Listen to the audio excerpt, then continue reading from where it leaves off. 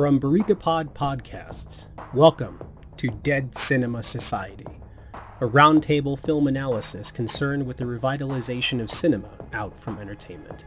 My name is Chris. Oh boy, it's that time. Alejandro Jodorowsky returns to Dead Cinema Society. This is our conversation from Dead Cinema Society 14 on the 2013 return of Alejandro Jodorowsky with his film, The Dance of Reality. I hope you enjoy this conversation, and if you don't mind, give us a rate, review, and subscribe. And check us out on Patreon, patreon.com/Dead Cinema Society. Without any further ado, here is our conversation on The Dance of Reality. So we're starting with Aaron? Yes. Okay. Let's see. Yep. Got it right. Dance of Reality. A 5.1. Prepare to Yoshi to talk again. Oh, yeah. I know Yoshi and I are going to go back with this. And yes, this did score lower than Phase 4 for me. Wow. Oh, I was afraid of that. I was afraid. That is wow. Wow. I would honestly rather watch Phase 4 again than watch this. So did this go lower than El Topo? Well, that's why I'm keeping an eye on things. Yes, So if I have to go last, I want to This is my lowest rating ever on the show. It You is. like this less than El Topo? Less than Phase 4. I would watch El Topo again before I watch this. Wow. This was horrendous. This was just one of the worst movies I've ever seen in my life. Wow. Like I despise this movie. All right, All right. Paul, let's get into it. We gotta hurry, guys. Am I next? Yes. Okay, sorry. Thank you. 8.5. Wow. Yeah. Thank you, 8.5. Paul. Chris gives Dance of Reality a 7.4, and I have my reasons. It's yes. Well, 7.4 is like, that's a fair 5.1 is like, man, I should just retire from this show. I don't understand what's happening here. If it wasn't for Paul, the show wouldn't work. Okay. Let's remember your Akira rating. That's true. That is very true. Yeah. That's a good A assessment. Japanese animation from the 60s or whatever it was. I mean, 80s. come on. The 60s? This 1988? this film is so profound, and this is my score for it. Another 9.4 from Yoshi. Another 9.4. Wow. I couldn't decide if I liked this one or Synecdoche more. I enjoyed this one more, but wow. So funny you say that. Crazy. So funny you say that. Counteracting that 5.1. I will piss all over this film. 7.6. Jesus, man. That's Wow. Yeah, I mean, I get the point. I'm It's looking like at the Chris. disgusting. For Chris.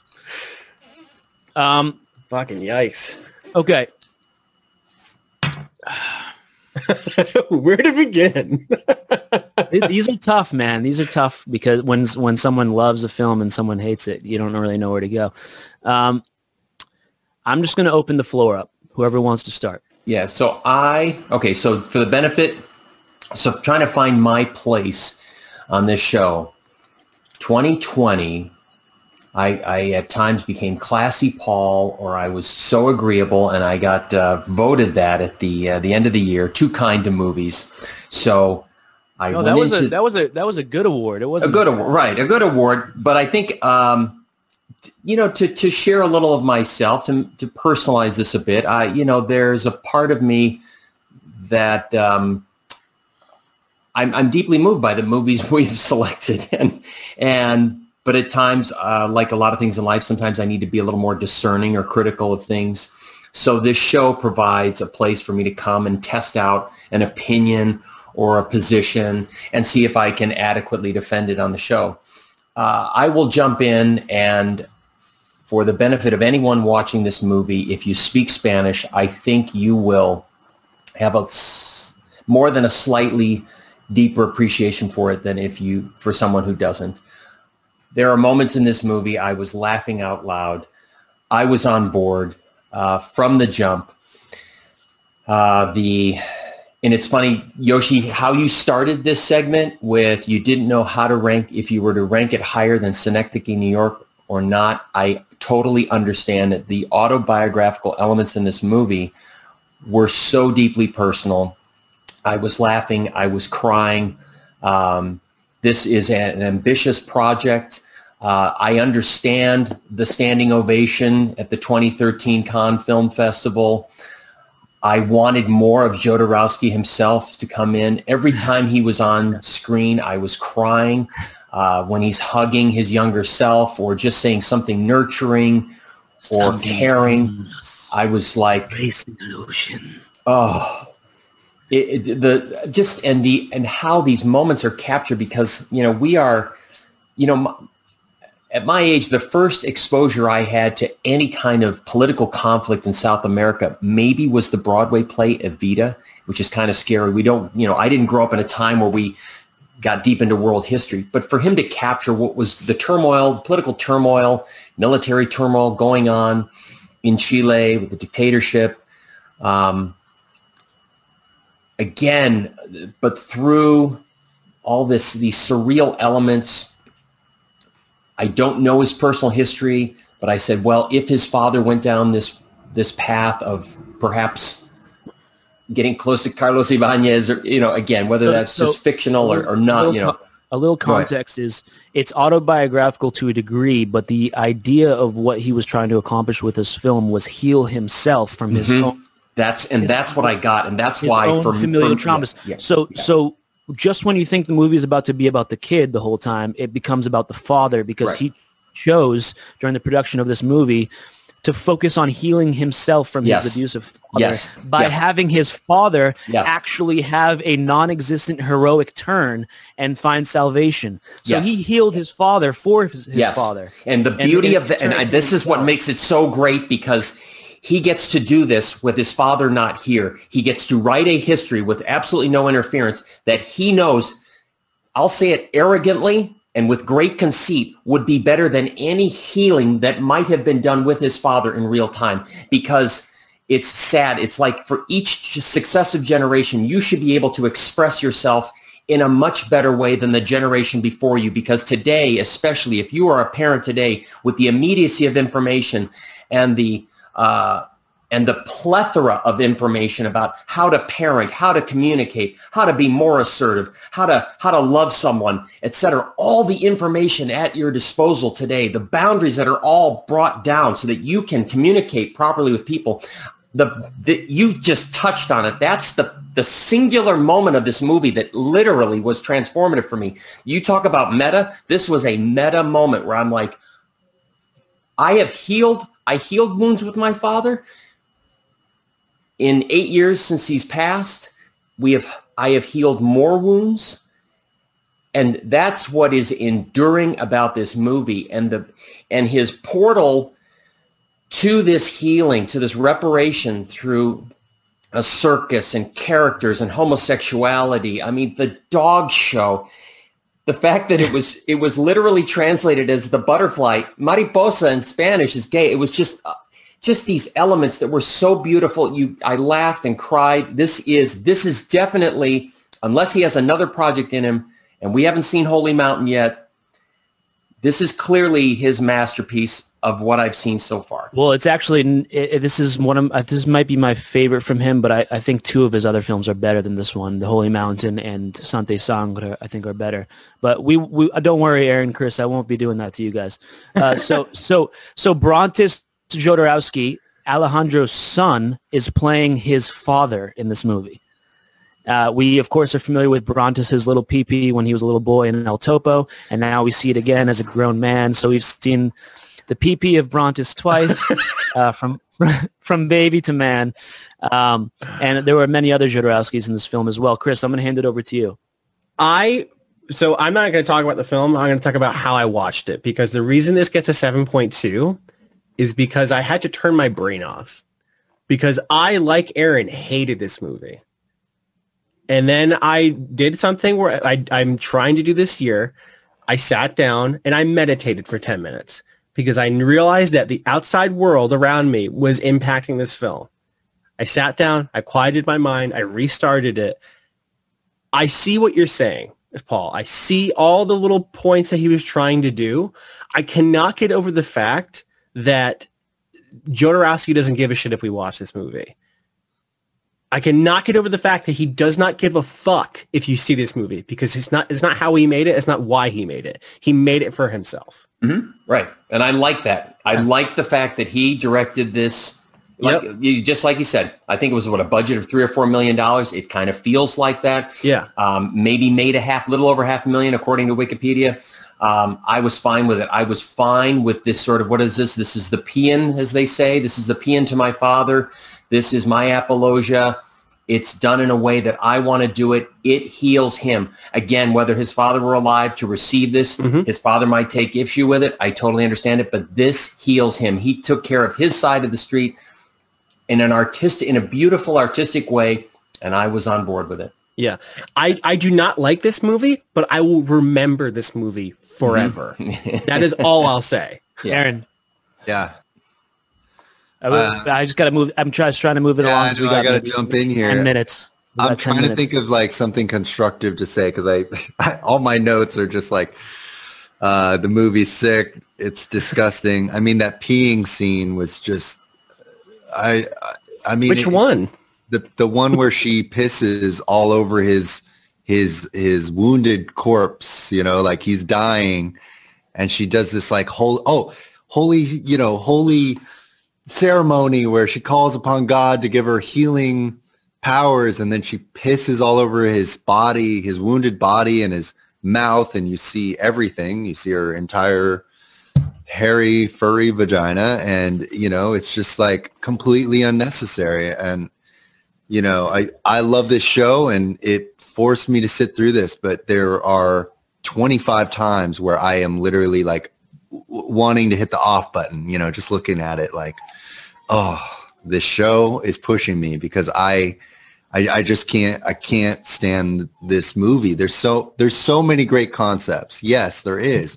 But like, don't put a penis in my face and piss on a radio. Like, why are we seeing this imagery? But what are you so afraid of? I'm not afraid of anything, but why am I seeing that imagery? Like, you're afraid of the human body. You're afraid of piss. I am not afraid of the human body. Of these very animalistic things that are a reality of what we are. We're animals, and like bodies and hair and piss and stuff. It's like, I think maybe you should paint yourself all black and run around and pretend to be your own shadow so you can get more comfortable. I have painted myself black and ran over in a shadow. I've been in a music video where I did get painted all black. Look, my issue with the film is, why do we need to see this woman pee on his mouth? Why? It's a metaphor. The God moves through the waters. It's a metaphor, man. It's like it's a shamanistic ritual. It's deep. Okay. And so we have a web of suffering and pleasure in this film. Okay. Everything is connected. The suffering plays into the pleasure, and the pleasure plays into the suffering. And I mean, what about the balls? Like, we gotta see the electricity hit his ball sack. Like, because at the top of the movie, we said, look, we're going to be vulnerable. I'm going to put myself out there. So there's something symbolic. I'm pissing on the news that I hear. And then, now at the end of the movie, I'm getting tortured. So we're already ready to see like this become a very sadistic moment. And so it sort of mitigated. I now saw it. It was less shocking to me. I saw it now for exactly what the history books wrote about, this brutal torture that would take place. Like, I now saw it and I went, oh, in each of these sequences, whether it's a bleeding anus or it's, some sort of testicular rupture or whatever it is, it sort of, in a weird way, humanized it for me. Like, I understood what people went through because early on in the movie, I've already seen everybody's sexual parts. I understand what's going on. So there's a transparency here. So by the time it comes to the end of the movie, what you Nazis are doing to me, the fascists rather, are doing to me means nothing to me. And I went, wow, okay. It's something in there. That's not beautifully formulated for our listenership and viewership, but that is something there. I really went into this thinking I had faith that Aaron was going to like this movie, and I was about to be super pleasantly surprised. But dude, the elements of this film, what Paul was just touching on, the karma that Brontes, the father has to face, where he's kicking the cripples at the beginning of the film, and then he turns into a cripple. I mean, the father who believes that there is nothing after death inadvertently goes on an adventure that sees him reincarnate himself as a revolutionary, as a horse caretaker, as a bum, a carpenter, a holistic healer. I mean, and then a father again. He eventually becomes a father again after dying and dying and dying and being reborn and reborn and reborn so that he can learn the lesson he was put here to learn. And until he learns that lesson, he cannot be a father. Yeah. And we're seeing this man literally go through reincarnations over and over again. When he gets to be a horse taker, he buries the previous horse taker, but the reason why he puts the mustache on him is because he's burying himself. He is dying so that he can be reborn again, and until he learns the lessons he needs to learn, he is not going to be the man he is. And then how beautiful does Jodorowsky wrap it up, where the wife makes the father in the backyard look at the 3 portraits of himself, the tyrants that he needs to kill so that the man can be born. And he shoots himself, and he shoots these images that he has of himself that he needs to be so that he can be a man. He needs to be a man and take care of his family like Stalin. And then he kills himself, and then he's free. It's the most beautiful. I love those aspects of the story, but don't make the wife sing for the whole movie. Like, that's just... It's because she wanted to be an opera singer, and she never was. She sacrificed her dreams for her husband, and so she's forever stuck as an opera singer. Ugh. Oh, I just don't like the way it's shown. I don't. Yes, all these things you're saying are beautiful, but they're there to be seen. They're there to be enjoyed. They're there. But I don't enjoy them. I don't want to be a part of this film. And I would offer that you don't enjoy them because you're afraid to enjoy them. No, it's volatile. It's volatile. It's beautiful. It's beautiful because the pleasure is mixed in with the suffering. They're married. They're wedded. The marriage of pleasure and pain is perfectly displayed for us in this film. Perfectly. And the psychomagic of reimagining and repurposing the pain that he felt throughout his whole life. This pre-war childhood that he had growing up in this Chilean fishing port. I mean, he could have, like so many directors before him, chose to explore the hatred he had for his father, but he chose to explore the forgiveness he had of his father. I mean, this is humanity. He's showing humanity, and it's the most beautiful healing story I've ever seen. And where it all starts for me was on the beach with the kid, and how he talks about how he could either choose to feel more of the anguish for the sardines or the joy for the gulls. And those are the 2 choices you have in life, the female and the masculine energies. He could be like his father, and he could choose to focus on the negative, which is that these fish are all dead, or he can be like his mother and choose to focus on the positive, which is that these starving birds get to eat. No, I totally agree. The choice is there to be made, and it's either you go down the positive one or the negative one. I mean, I could go forever, guys, but we unfortunately have to have a limited version of this conversation. You know what? We'll save the rest for when Breon Davis comes on the show on Tuesday. We'll get together and decide a time. But I'm going to give the floor to Aaron and Chris just to wrap us up with this conversation. We have 3 minutes, guys. Chris, please. I have nothing else. This movie, like, there's a reason that, like, Jodorowsky is who he is. And I get that. I like I said, I will remember this movie forever, or until we see another Jodorowsky movie that I deem better. But for me, this movie it's not for me. It's not meant for my consumption, and I get that. I fully get what he's trying to do. I get the imagery he's trying to do. I get the metaphor. I get all of these things, but like, I don't understand Jodorowsky's decision to like share that with us. I see that it's entirely transformative for him, but like, I do not connect with it at all. Like, I don't. But some will. Many will. No, I connect with that forgiveness that he's exploring, with that healing that he's exploring. And that's why I gave it a 7.4. But you guys say that he's doing it for himself, like it's a selfish thing. This is not a selfish act. This is a selfless act. He's putting himself out there, in my opinion.